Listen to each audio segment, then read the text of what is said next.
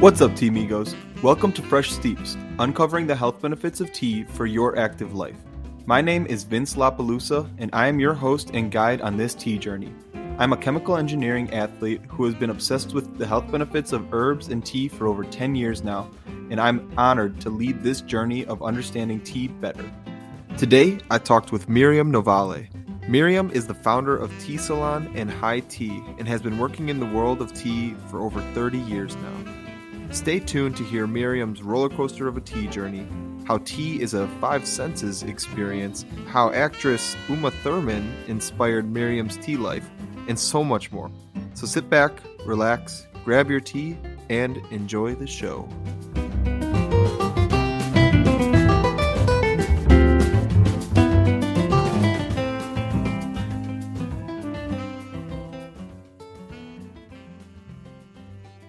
Miriam, welcome to the show. How are you doing?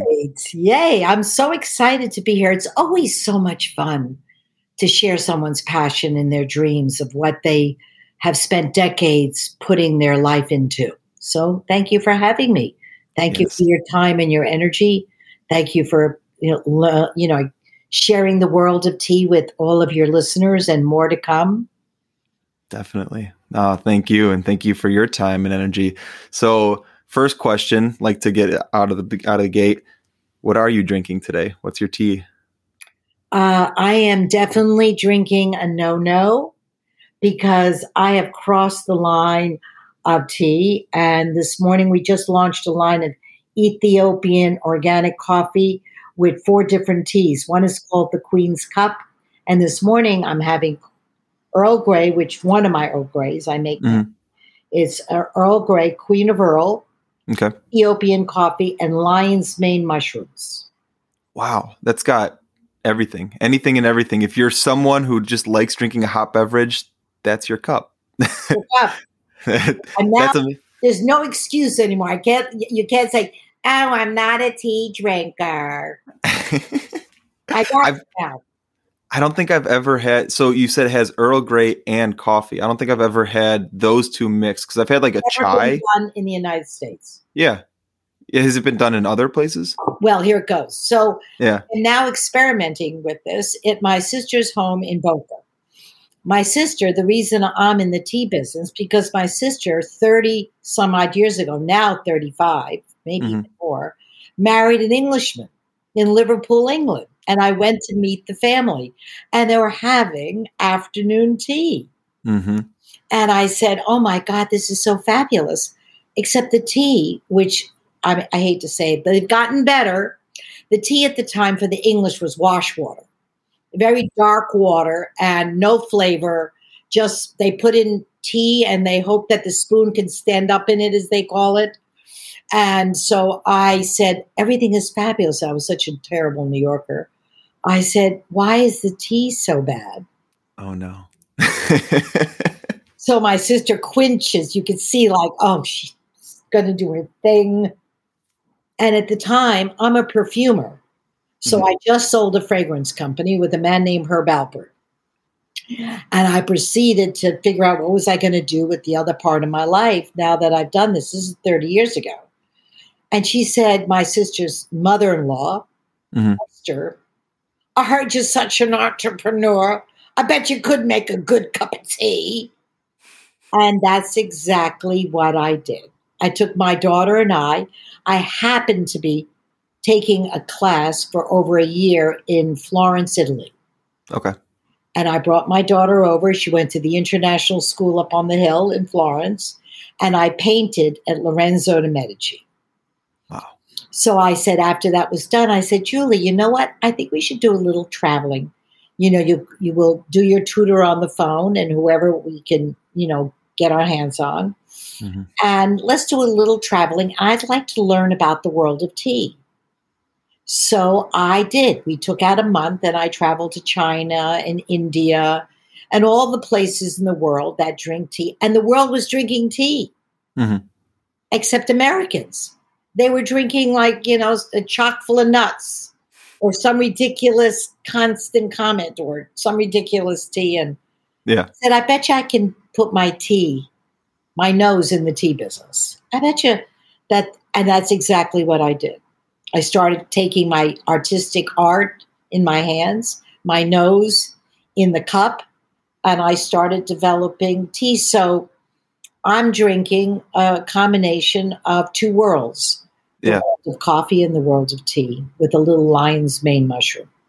Wow. That's like I said, I've never really heard of that. Well, I've heard of. there's a story. That's the reason. Oh, okay. Yeah. The story. I totally forgot why I said all that. So the reason is because I was visiting my sister in England, in Florida, a couple months ago while I was experimenting with this coffee and tea. Right. And I was making it in her kitchen. I have a nephew and niece. They're twins. You'd never know it, but they are. One's 6 foot, one's 5'2". And I'm in the kitchen making this brew. And my nephew, with a thick Liverpudlian accent, and he goes, "Auntie Mimi, what are you making?" I said, "Shh, I have a big secret going on. And no one's going to know about it. It's new. It's never been done." Mm-hmm. He goes, "What is it?" He goes, "It's coffee and tea." He goes, "Auntie Mimi, they've been doing it for decades in England. It's called calf tea." I go, "Really?" So he sends me to a commercial of their plugging calf tea in London everywhere. And I think I'm this brilliant, Yeah. entrepreneur. I'm engineering. I'm building the new Tesla of teas. And I'm going to call Musk and he's going to put it on the moon. And I'm already in it, And he goes, "I'm sorry, Auntie Mimi, I didn't mean to disappoint you, but they haven't done it in the States, so don't worry." That's true. So I've been developing a whole line of teas I went and called a dear friend who owns a major coffee company, Mr. Michael Pollack. Mm-hmm. And I said, and he said, "Whoa, the queen of tea is coming to the other side of the world. Wow." Yeah. So I said, "Yeah, I'd like to try it." So I've been playing with fabulous coffees, but I found one that's really has great notes of chocolate and cocoa and a little bit of lime. And the Ethiopian coffees are off the charts. And they're organic and they're delicious and they've got great quality and the country needs support. Yeah. Going through a horrible time. So I liked all the elements. So I've been making my T&C, I call it. Tea and coffee. T&C. I like it. Is that something that you brew like a cup of tea or do you brew it like a pot of coffee? No, you brew it in a French press. In a French press. Okay. Yes. That would make sense. Yes, yeah. You do. You need I'm sitting with a French press. Next time when we do podcasts in real life and in video, we'll sit with me with my French press sitting in front of me and letting it steep and do its thing. And I'm not a milk drinker any longer. I drink oat milk or almond milk or coconut milk. So I put a little bit of this morning it's almond milk. Yeah. And I serve it with all the milks. Amazing. That sounds fantastic. So now you did talk a little bit about your history and the background of what got you into tea. Mm-hmm. So what were the next steps from there? You said you traveled all around the world, gathering as much information as you can just to bring it back to the States. Mm-hmm. And what happened? Well, I came back and I said, maybe it's time to open up a tea shop. So I was going to open up this cute, little, sweet tea shop, like maybe 300 square feet. Now, if you know anything about square feet, that's it's small as a studio. Mm-hmm. And I was in conversation with somebody and I was introduced to a man named Peter Brandt, who started Interview Magazine, who is a famous polo player, who married the famous, we'll get to that. And I meet with him and he's got a building in the corner of Prince and Mercer. And he just brought in Prada and the Guggenheim Museum, which was going to have a secondary location in Manhattan. Okay. And he said, if you build a tea room below the Guggenheim, people will go see the Guggenheim and their fabulous show. And you could be their restaurant and their tea room and serve and sell tea. And I said, okay, well, if it's tiny, I'd love to do it. And he walks me in, it's 5,000 square feet. Whoa. In the lower level of a building at 142 Mercer. And I go, whoa. First of all, I'm not in the restaurant business. Yeah. 2, this is an overwhelming like space. I mean, can I take a piece of that? Yeah. He goes, no, but I'll help you. You put a few friends in, I'll put a few friends in, and we'll make it happen. And then his few friends were very serious players, and I just sold a fragrance company. Yeah. I had some serious friends. So together we came up with a very hefty sum of money, which you and I could have been now in Bali with. Yeah. And I proceeded to go back to England and pick up and go through the largest auctioneers and antique builders and companies in England, because I wanted to be a little bit of taste of England and da-da-da. My sister is a designer, and she helped me design it all. And I brought back a 17-foot mahogany bar to do a bar to mixology for drinking teas and cocktails. Mm-hmm. I built a beautiful curved copper 40-foot bar, 257-seat restaurant. Oh, my God. That's wild. It was so bizarre, and I don't know what I was thinking. But all of a sudden, I went from this lady, I don't know, who built a fragrance company to the largest tea room in the world. I mean, I went from one extreme to the other. Like, yeah. And like... So it was pretty fabulous. And I immediately was like, you know, the cat's meow, and everybody and their mother appeared at my doorway, because at that time, Balthazar, which is a famous large restaurant, was not built yet. The Mercer Hotel with Andre Balazs was being built across from me. That wasn't built yet. And I'm in the middle of Soho that used to be factories and art studios and art galleries, is now slowly being transported into a new world. And I kicked in that new world of creating fabulous places to eat and drink. And we opened up with a buffet that you could go through the buffet and pick out foods and pick out, you know, your tea collection. And one thing led to the other. And there I was, like serving breakfast, lunch.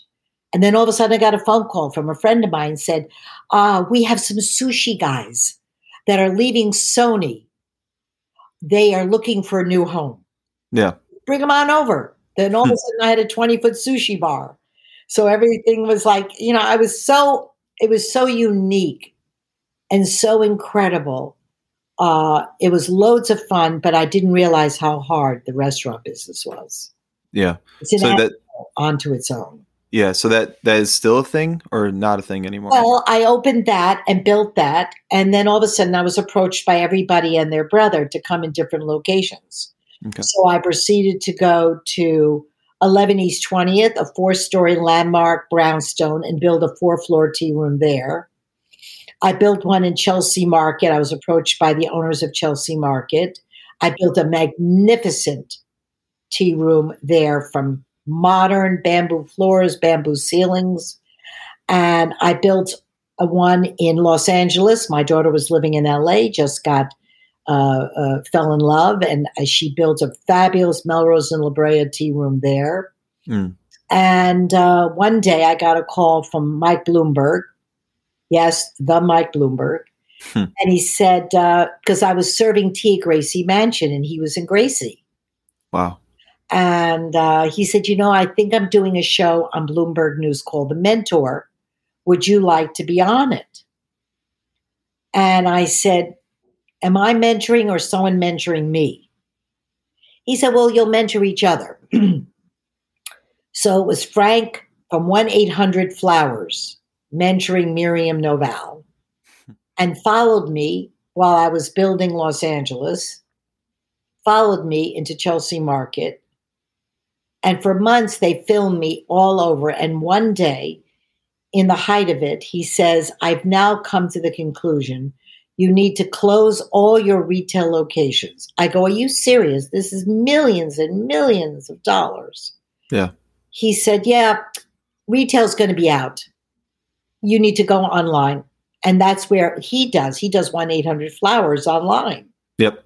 Yeah. And he said, online business is where it's at. And I, in front of 5 million watchers, I proceeded to close my locations under the flutter of some crazy guy. I was thrown into the reality show of like, do it on and make it happen, crying in the corner of my location. And I closed them. Yeah. And I proceeded to say, what are you doing next with all your customers and all your followers? So I built a warehouse in New York City, and I proceeded to go online and ship to all the restaurants that wanted to have my teas, from the Mercer Hotel to the Mandarin Oriental to fabulous chefs around the world that wanted great tea. Mm. And at that time, they didn't have fabulous tea programs. They just, whatever they could get, they would just serve their customers. They never had a tea program. Yeah. And so I created tea programs for great restaurants around the world.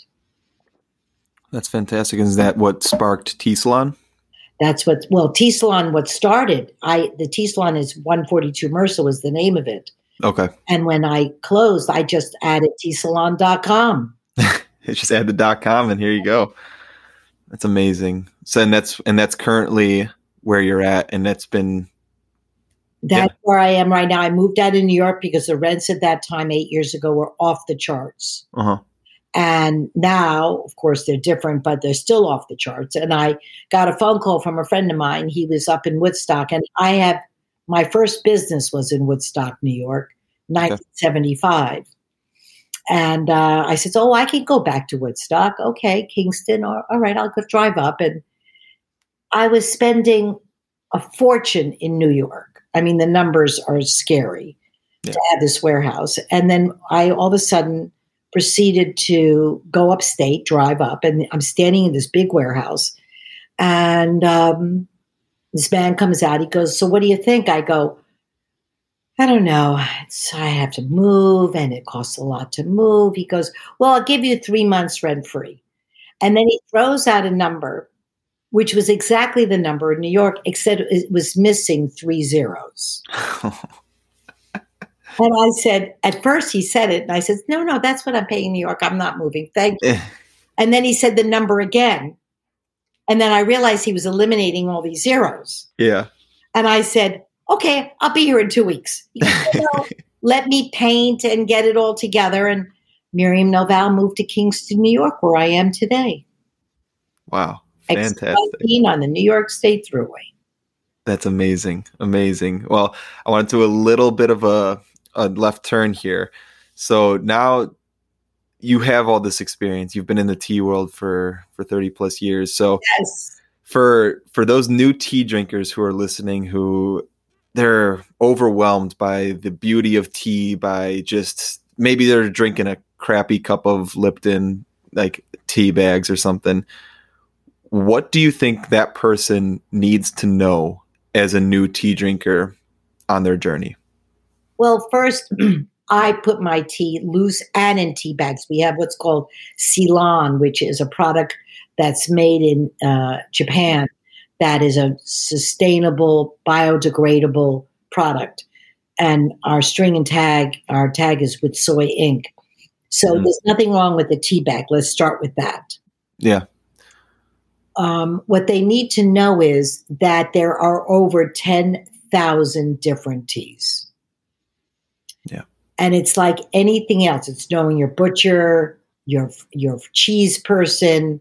You learn through taste and tell. And you learn through the person behind the curtain what their history is. And you learn from doing your due diligence that their love and passion of growing and working with the farmers and going to the countries where the tea is grown, doing their due diligence of why tea, where is it, who has it, what are the farmers doing to the land, who's not doing pesticides, who went organic, what are they doing about fair trade, all that is all in your cup. Yeah. All in that cup. So it's really important to choose your tea with historical value. It's like anything else that we do. We've learned so much over COVID, and that it's all about what you do with your time, what you do with your choices of time, and what you do with your choices of what goes in your cup. Yeah. No, it's beautiful. And that's I think the sourcing is I think people are becoming more aware of proper sourcing of their tea, because it's just, one, you want to make sure it is fair trade. The organic thing, I've seen debates about whether organic is important or not. Or what do you think organic is important? No, I'm going to tell you why.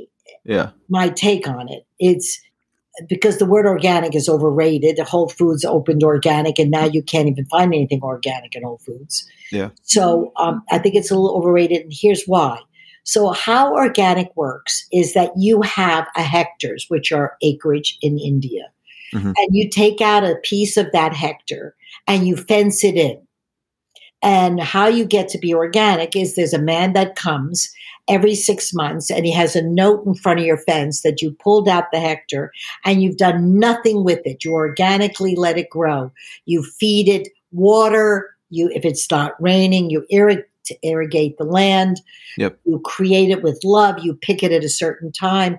You ferment, wither, and roll it at a certain time. And what happens is that for 3 years, they watch this land. Yeah. Now they get organic stamped on their product. And what do? They take down the fence.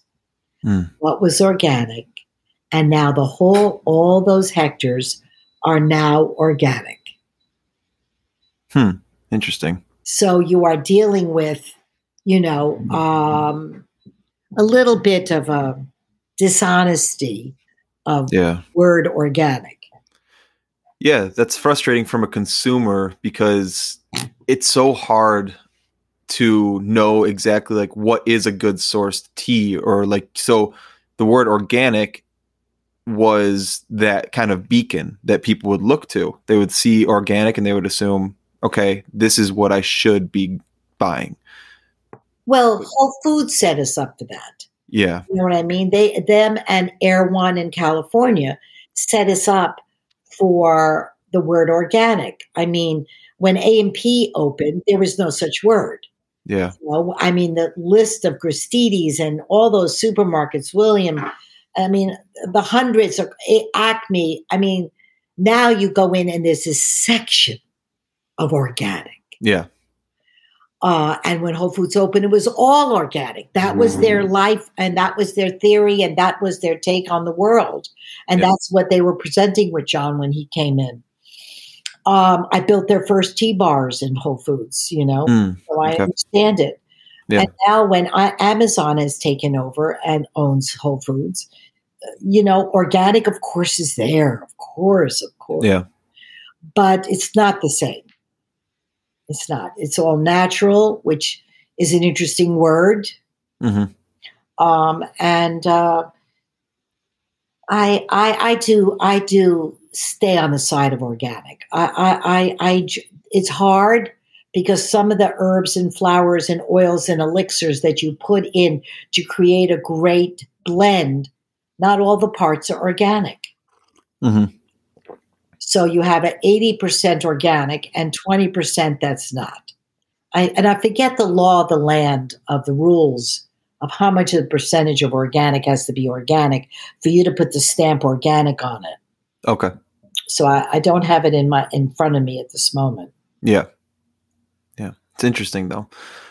So one of the things that you were talking about that I think would be good to go over, especially for people who are listening who are new tea drinkers, is the actual process of tea. So you said you kind of grow it, you harvest it at specific times, then you do stuff to it, and then it becomes tea.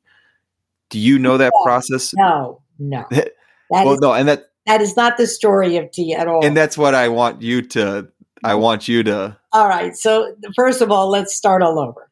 The plant is called Camellia sinensis. It's the Latin term for tea. It used to be a tree.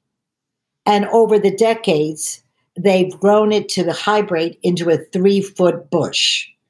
They used to say the history was that monkeys used to pick the tea leaf. Yeah. That's where they got the whole thing, monkey, Jasmine Monkey King. Mm-hmm. Monkeys used to go up and pick leaves and bring it down into the thing and but it used to be a tree, and over the decades, it's now a 3-foot bush because women in India pick the leaves. Mm. And they still do to this day. The basket of thread, there's a whole thing that goes over their head. The basket's in back of them, and they pick 2 leaves and a bud. That is the picking of Camellia sinensis. All over the world, it's the same. Yes, there are trees that are grown and kept as a museum and the quality of it. And those ancient trees are all over the world still there. Mm. But as an industry, it is a 3-foot bush that in India, the women do the picking and the men do the business. In Africa, the men pick the leaves and the women do the business. In Turkey, it's men do the picking and the men do the business. And every country from China down, at China it's women and men, whoever, is depending upon the altitude and the region that you're picking. So all leaves, all trees is Camellia sinensis. All were once a tree, now a bush, picked every 7 days around the world. Mm-hmm. Every 7 days. So that is really where what happens to it, it all gets picked green. And then there's a process that happens to it that ferments, wither, and rolls it. And then you have from black teas to green teas to white leaves to white teas. That's depending upon the process of how long you withered and rolled it that you get, your color, your taste, and your quality. And every farm has their secrets of how long they wither, roll, and ferment the leaves. It's kept in their little secret box of life. Yeah. And that is their top secret of how long. Darjeeling, there's 86 different estates. And every estate, everybody lives on the estates. The family, the pickers, the kids, the church, the houses, the cottages, they all get up in the morning. They do their morning meditation. They go out to the fields singing, picking up their leaves. The men then pick it up. They put it into long bamboo rafters. They ferment, wither, and roll. And each Darjeeling has their top secret of how long they heat the plant and wither and roll it. So it's their family generation of secrets. Yeah. And I find that fascinating that really does have such a distinct difference in the flavor of your tea, is those withering and roll, like whether you twist the tea leaf or whether you roll it into like a little pearl, that really affects the flavor. And I find that fascinating. Well, I mean, that's just like wine. It's like anything that has a beautiful taste to it. There's a process that comes with it. It's like grapes that are different altitudes, and California grapes and Chile grapes and Spanish grapes and, Washington State, you name a place, you get the taste of the altitude. You get the taste of the heritage of the land for decades and hundreds of years of love that's been fed and done. You get the taste of the community. Mm-hmm. You get the taste of the hands that are touched it.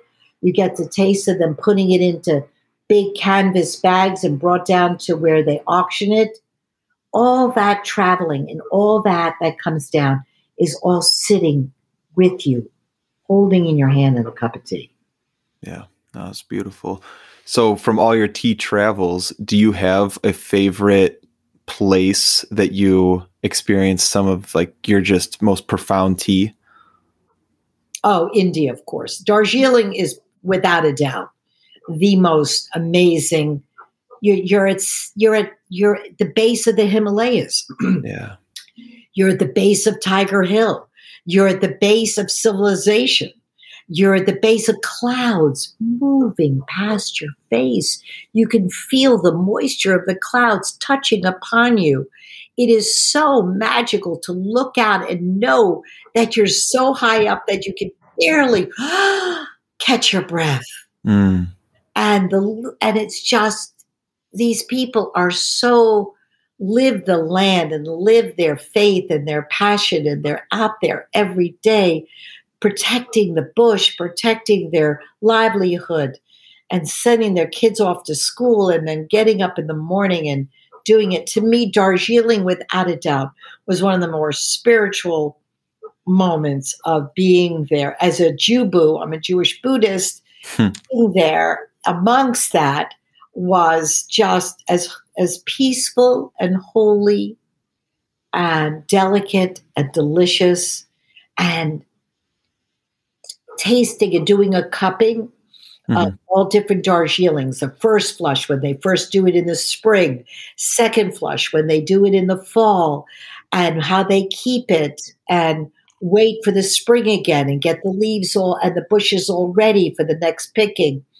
You know, it's really, to me, I think that, the English owned it for a long period. I think Margaret's Hope is still one of the holdouts, still owned by the British, but the rest of it is now owned back by the Indians. So, you know, they're really preserved their heritage. And I love drinking history. Yeah.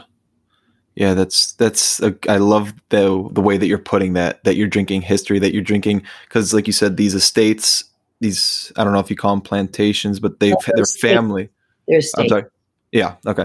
So they just have family ties that have so much history and love put into them that you can get that. You can taste that within a quality cup of tea.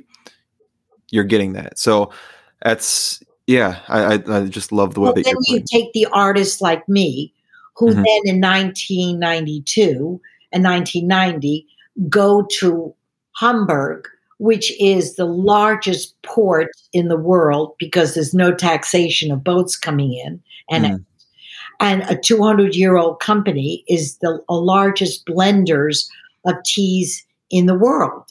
And I was told to go there, so I went there. And they didn't allow anybody in their labs. That was like off the charts. There was no way. And then I told them I was a school perfumer. I went to school for that. And they never had a nose come into their facility. I mean, their biggest, thing that they were blending was, Earl Grey, a little bergamot Italian lemon, and, and maybe a little chamomile and lavender or whatever. Yeah. Whatever they were blending. I mean, they never had an artist and a nose, put on a white jacket, go into their booth and their lab, and there's a name for it that they created, and I don't recall it, that you sit there in this room with hundreds of herbs, hundreds of oils, hundreds of elixirs, hundreds of extracts, and roses, and 25 different bergamots and sandalwood and rose hips, and they never considered playing with all that. And when I started doing it, they went, "What are you doing to green tea?" Like, what? Oh my God. You can't do that. I go, why not? It's an art. And there it was. I created hundreds of blends and I just did a blend this week, a new blend with ginger, green tea, and honeysuckle. Yeah. So every day is somebody comes to me and says, well, I'd love a tea for inflammation, or I'd love a tea for Mother's Day, And so like a painter, we go in and we play and we create and we look at colors.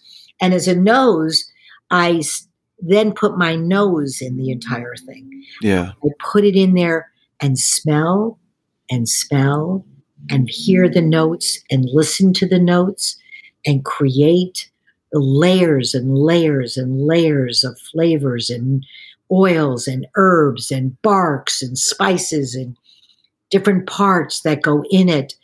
And if it's a great blend and you're great at what you've done, and if you acquired that art, you could taste it in every swallow.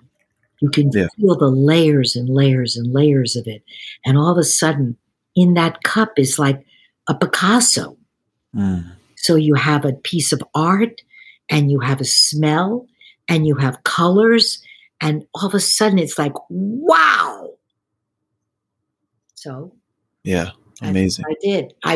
And when I opened up the tea salon at 142 Mercer and put up all these tins that I built in India, these stainless steel tins with hundreds of tins filled with beautiful labels with art, and people would step up to this long bar and we taught them how to smell the teas. Of course, COVID wasn't then. Now I don't know if I'd ever open up a tin and let anyone's nose in it again. Yeah. But, they would come and we open up the cover and we put some tea on the cover and they would smell it and they go, wow, what is this? I mean, they never experienced anything like this, Yeah. And so it was really extraordinary. I mean, it was like one of those moments that you've opened a portal of a journey. It's like almost, I hate to say, it's like almost like doing a journey on the plant medicine, or doing a journey on acid, or doing a journey on ayahuasca, or doing a journey on mushrooms. And all of a sudden you're in this whole world that's expansive, and you are part of that world. And you're now sharing it with hundreds of thousands and millions of people all day long and all night. So I get phone calls. I still do. Hi, is that you? Yeah, it's me. Hi, how are you? What can I do for you? I mean, I did. I had a Russian Orthodox priest on the phone the other day. Oh, I can't live without your Queen of Earl. I have to have it right away. Can you send it? I mean, I get people like that. Then I have Mario Cantone from Sex and the City. Miriam, listen, I'm out of tea, I mean, I got to have it. My husband's driving me crazy. I mean, can you send it tomorrow? Yeah. So I get, and then you just have the beautiful lady who just likes to drink just a great cup of tea. And can I be on your newsletter? And can I get your tea? And can you sign me up? And so, Yeah. Yeah. No, I love it because you're just one of my favorite things when I have someone come over to my house and I'm able to give them a cup of tea. I tell them to take a moment. The first cup of tea I always make for someone, I tell them to take a moment in silence and experience it with all 5 of your senses. So take a moment, like look at it, smell it, taste it, feel it, hear it. And you just beautifully wrote that in like a poem of exactly what I've tried to do with people, like what I've tried to work with people. And because tea is such a 5 senses experience, and people don't understand that. Like they think, oh, this tastes good, and then they move forward. But it's like, no, take a moment. Well, Pause. there's a lot of people that have come into the play. When I first started, there was only 5 people selling tea: Bigelow, Lipton, Constant. I mean, it was a handful. And I remember when I first built it, there was like, somebody like the guy who started Starbucks. He came down with his suits and he stood there in front of me going, what are you doing? I mean, here I am putting my livelihood in the world of coffee. I mean, do you really think that people are going to drink tea like that? Like, I know I built the coffee empire, but really? I says, well, then maybe you need to hire me and put a line of tea into your coffee places. Yeah. And he did. He hired me, and I went there and sat in a room with all of his marketing and all of his players. And I spent 3 days, and I was like Diane Keaton when she was selling her children's line, and her leg was shaking under the table, and she really thought this was it. And I really thought this was it. I had hit home. I'm going to be in every Starbucks around the world. This is going to be amazing. And about a month or 2 later, I was on a tea convention, and they were making announcements, and I was sitting next to Stephen Smith, who started Tazo and Stash, and Steve, and he was sitting next to me, and we were at a round table eating dinner, and they made an announcement. We're so glad to announce that they have chosen their tea for Starbucks, and we're proud to announce it today. And I'm like putting on my lipstick, going, "Okay, this is my moment. Oh, this is so thrilling!" And they go, and I'd like to say that Steve Smith from Tazo, and I stood there, sitting in my seat, going, "What? What? I've given you all this information, blah, blah, blah." But then I realized then it was I hate to say it, a man's world, Yeah. a man's product, a man's business, and a man doing tea. And there was no females in the tea business at that time. And they weren't banking their millions on some nice lady who just, bop, bop, bop. So I said, okay, I learned another lesson. Yeah. And that's what we do every day. Yeah. That's nice. So what are your takes on the health benefits of tea? Where do you see that play into all of this?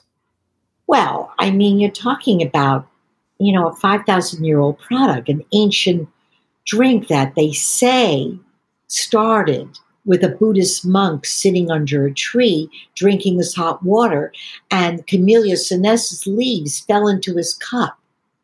And all of a sudden in his meditation, he felt alive and alert and awake and not falling into his cup of hot water by sitting and meditating all day.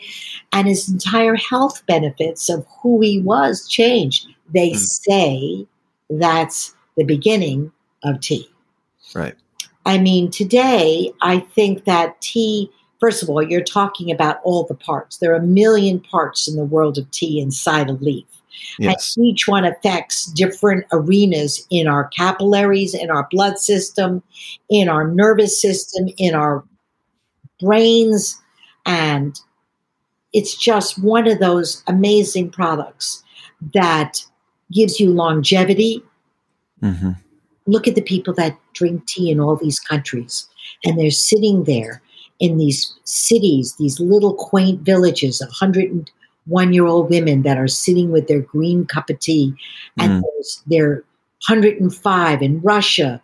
They're sitting in Britannia, growing sage and putting it into their Camellia sinensis, and they're all 102, 105, 115 years old.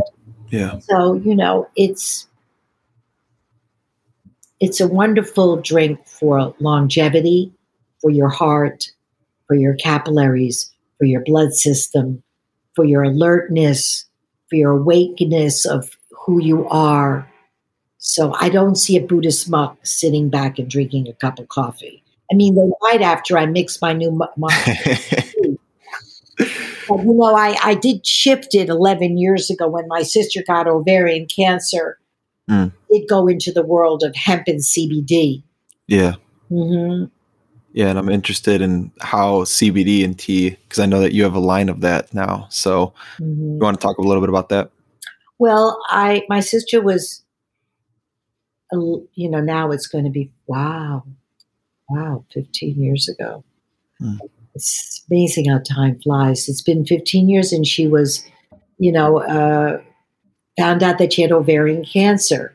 Yeah. And, we as a family we have doctors and surgeons in my family and wellness and me. And I said, Hannah, we've got to handle this right away. And so she found out that she was a friend of hers in her community. My sister was living in an ashram with fellow,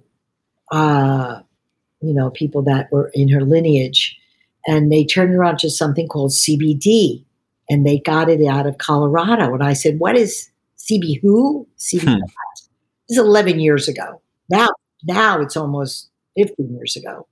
So I went to Colorado, and they were growing weed. I mean, I come out of the 60s. To me, it was weed. Oh, I'm not. I've done that. Goodbye. Thank you. No. We've taken out the THC, which is the part that gets you psychoactive. And we brought in and highlighted CBD, which is one of the parts of the hemp plant. And we've learned that it works with building your white blood cells and ovarian. It works on Parkinson's and stillness of the immune system, and it works on the list was forever, helps with so many things. And I said, oh my God, I need it. So I packed up like 15, 20 pounds of these buds that they ferment, that they also dried, like look like sage and look like weed. And I went back on the plane, and I was like, so I can't believe I'm traveling with food. Can't be happening in my life. And I brought it back, and I started blending with my wellness line, which I created decades ago. Yeah. Vacation that I work with an Ayurvedic doctor in India, and detox, and all these different, formulas that I created. A couple for my sister, couple for my entire lineup of being in the, tea and wellness. And I started playing with bringing in hemp, and I saw that it was helping not only my sister with sleepless nights. One was called Goodnight Irene, and one was dealing with her white blood cells and dealing with anxiety, because anxiety comes with cancer. Am I going to live? Am I going to die? Am I going to be here? So, and high tea today is as strong as Tea Salon. Obviously, COVID definitely affects both of my businesses, but that said, it's helped so many people around the world, and children who are Zooming, in their bathrooms and in their beds every day, and no school, and the mothers couldn't go to work because the kids were home, and everybody was Zooming. And if they could sit back and I did a Zoom line of teas for children.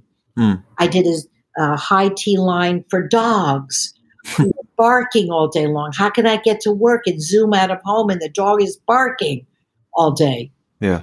And so I did a line of teas for dogs, and I did a line of teas for tub teas to relax your body after a whole day with CBD, and I did a line of chocolates and cookies, and it's just extraordinary. And then I just all of a sudden just cleaned it up and just said, you know what, Miriam, stay on the high tea line. You don't need all the extras. Yeah. So we have a beautiful line, hightea.today. That you could go online, and we educate you, and our certificates and our lab tests are on it, and constantly learning. Yeah.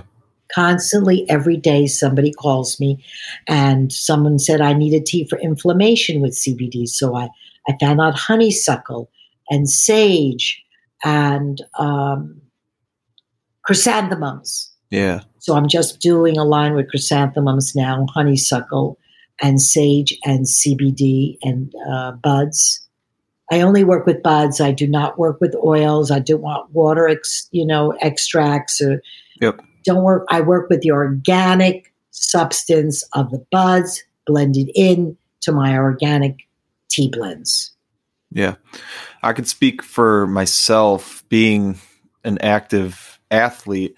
It's CBD has helped me just with recovery, and like CBD teas have been great in that sense. So just like you said, the inflammation, like sometimes when I work out late at night, my mind is going wild, and just make a cup of that and blend it with like a chamomile or a lavender or a valerian, and all of a sudden I'm out like that. It is truly a remarkable plant. And yeah, just in regards to like just the health benefits, I've noticed the inflammation in my body goes down to a reasonable level. Like I know he wants a little inflammation after workouts, but it really is amazing. And I love that I feel like you're just always right on it when it comes to like breaking into the industry right before something's about to explode. It's been awesome. Being vibrationally astute and listening to the earth, putting your ear to the earth. I mean, that's how they would find people during all these cowboy movies. What was the guy? What were the Indian and the cowboy that they had going like in the 50s, Pancho, whatever his name was, and they would he put his ear to the earth, and he go, oh, Pancho, they went that way. And so I kind of always had that sensibility. I've always was lucky to be at the right place at the right time and listen to the world and felt their vibration of what was being felt. And I just know that high tea was one of those moments. And Now we just have to really, what's next and how do we Yeah. serve each other? If we learned anything through the last 2 years, how do we work together, help each other, service each other, listen to each other, meditate, circle each other in a line of love, hold each other's hands if it's not by touching, by Zoom, by conversation, paying attention to your heart, your breath. Get quiet, go back, sit in that moment, hear the water boiling, let the water boil. Without those bubbles, there is no cup of tea. It's the oxygen in the bubbles that give you that great cup. So it's all about the same thing. It's how the Japanese do tea ceremonies. They sit you down, they boil the water, they do a floral arrangement, they sit you in quietness and in silence, and then they pour the water, you put it in your cup, in your hands, and you have a beautiful tea ceremony. I like that. I like that a lot. Mm-hmm. So what do you think is next for the tea world here I guess specifically in America, but just in general? Well, I've been having fun. On the fun side, it depends. On the fun side, I brought back tea mixology. On the fun side, I've been making cocktails with tea because once in a while, we all just need to sit back and just enjoy a fun, interesting cocktail. And last week, I did the opening of the Stone Age, which is the first cannabis museum in the city of New York. 9,000 square feet of a museum. Oh my gosh. That's amazing. So I did a tea bar, and I got Cheech and Chong, which I work with. They did a kind of mezcal, and I got their mezcal, and I brought in my teas, and I brought in organic juices, and I put together fabulous tea martinis and tea mezcal cocktails. So it's time to have fun with the world of tea. It's time to explore different avenues of baking with it. Thanksgiving, I braised my turkey with Lapsang Souchong Assam. I did a compost with making it for a sauce with your turkey with my Sultan red tea. I take the teas and I play with them in different formats from baking, cooking, sauces, mixology, being open to the world of a 5,000-year-old ancient beverage that you can use in so many different ways. Yeah. Mm-hmm. Mm-hmm. I love it. Well, Miriam, is there anything else? Because this has been a really fun conversation. As always, the energy you bring to these conversations is unmatched thus far. So is there anything else you would love to share or talk about? I definitely want you to give yourself a plug and let people know where to find all of your work. Great. Here's 3 ways, 4 ways, 5 ways, 1,000 ways. You can go on Tea Salon, the letter T, SALON.com. It's my Tea Salon site for teas. You can go on High Tea, HIGHTEA.today. It is a site that you can go to and order our high tea. You can email me to be on our newsletter at Tea Salon, the letter T, SALON, sales@gmail.com. And we'll put you on our weekly newsletter of where our teas are, what pop-ups, what events I'm doing, where I'm going, if I'm doing the restaurant show, which I'm doing in Jacob Javits, food and wine events, pop-ups on 27 Green Street in Soho. My teas are there. What stores carry my teas? Maybe you'd like to have your local store be an affiliate. You get a percentage and free gifts if you turn me on to your local restaurant, local health food store, local place that you would like to see my teas on your shelf that you can easily go in every day and go, oh, I'm so glad you got her teas. Thank you so much. So be free to explore, collaborate, reinvent, pivot, be there, connect, call me 917-673-4904 and let me know that you're there and share a story, share a juicy moment about the world of tea. Listen, how I got into white teas, Uma Thurman came into my place at 142 Mercer. She walks in, like at that point, every celebrity was drinking there. I mean, name it, they were getting married there. I don't want to say who got married there. Who got divorced. I had the first gay wedding at the tea salon of 200 gay women at the tea salon. I was so excited. And I'm standing there and where was I? Story of tea. Anyway, so Uma comes in and she goes, Miriam, I love your selection, but I think white tea, you need to have white tea. What's white tea? I did my whole research and found out it's pre-picked leaves that have the feathery little bottoms of this feather-like flavored, soft, like a watercolor painting. I do white tea now with ginger and pomegranate. I do white tea with blueberries, white Earl Grey. I mean, we serve it at the Hyatt hotels across the country. And because of Uma. I mean, everybody who walks in, it could be an Uma, it could just be hello, Larry. So I'm always open to collaborate. We do white label, meaning we put your name on the tea. If you have a store or a restaurant or a hotel or a spa or a wellness center or a float center, we sell to floats. They come out of doing a float. They're floating.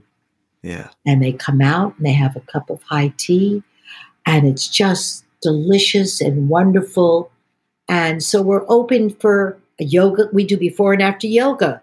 So we do teas for yoga centers, Shakti Yoga in Woodstock, Aaron Gannon, Jivamukti. So I'm always open to listen and be there, collaborate, have fun, and enjoy a good tea story. This is Miriam from Tea, and thank you so much for having me with you today. Yes. Being with you and enjoying a great cup of tea. I never asked you, what tea is in your cup? Oh, yeah. I'm drinking a sticky rice pu'er, actually. Pu'er. Do you want to tell everybody what pu'er is? Pu'er is a black tea this one's a black tea. It doesn't have to be black tea. This one's a black tea that's been fermented. I don't know the date on how long it was fermented, but typically, and correct me if I'm wrong, they're like at least 10 years fermented. And this one was infused with an herb, and I do not remember. I don't know how to pronounce it. It's a Mandarin word that makes it taste exactly like sticky rice. So it tastes like a very sweet dessert, so beautiful, earthy. I love it. My girlfriend gifted this to me, and I've been addicted ever since. It's been amazing. Okay, I love it. Pu'er, it's a black tea grown in China. And the interesting thing about pu'ers is that they put them in big clay pots. Keep them, store them, and part of what you're drinking is the minerals coming out of the clay pots. Yeah, yes. So it's a little bit of history, and you have to be a little careful. Not everybody stores it well. And not everybody has good habits. Everybody's real estate starts to get expensive, and they don't want to store it for 10 years. So you have to be a little careful of your sourcing of it. And that's called pu'er balls, meaning the pu'er is wrapped in paper and balls that we know it's been secured and kept and gathered. So we keep pu'er balls in our place personally. Okay. I think it's very good for ingestion. What is it called? 100%. For the heartburn? Yeah, heartburn, the stomach, probiotics. Yes. The system. Yep. It's got a lot of value. So that's what you're drinking. Well, thank you for sharing that. Yeah. Thank you for reminding me. I know you asked before the show, and I said I'd say it here. So it was a very last minute. But Miriam, again, amazing. Thank you so much. And we're gonna do this again. It's gonna happen. I'm open and ready, and always ready to share passion and love of the world of tea. So thank you, and I hope you have millions of listeners, and I hope it goes viral, and the whole world wants to hear it. And see it and know that there is something really valuable in a great cup of tea. Perfect. Thank you. Thank you to Miriam for that awesome conversation. Remember to check out her work at teasalon.com. That's the letter T, salon, SALON.com, or at hightea.today. That's HIGHTEA.today. If you want to dive deeper into the health benefits of tea and herbs and learn from people like yourself, then join our free Fresh Steeps community now so you can drink the best tea for yourself today. All you have to do is click the Fresh Steeps community link in the show notes and follow the prompt. Thanks for tuning in today. I appreciate you, love you, and hope you have a great day. Peace out.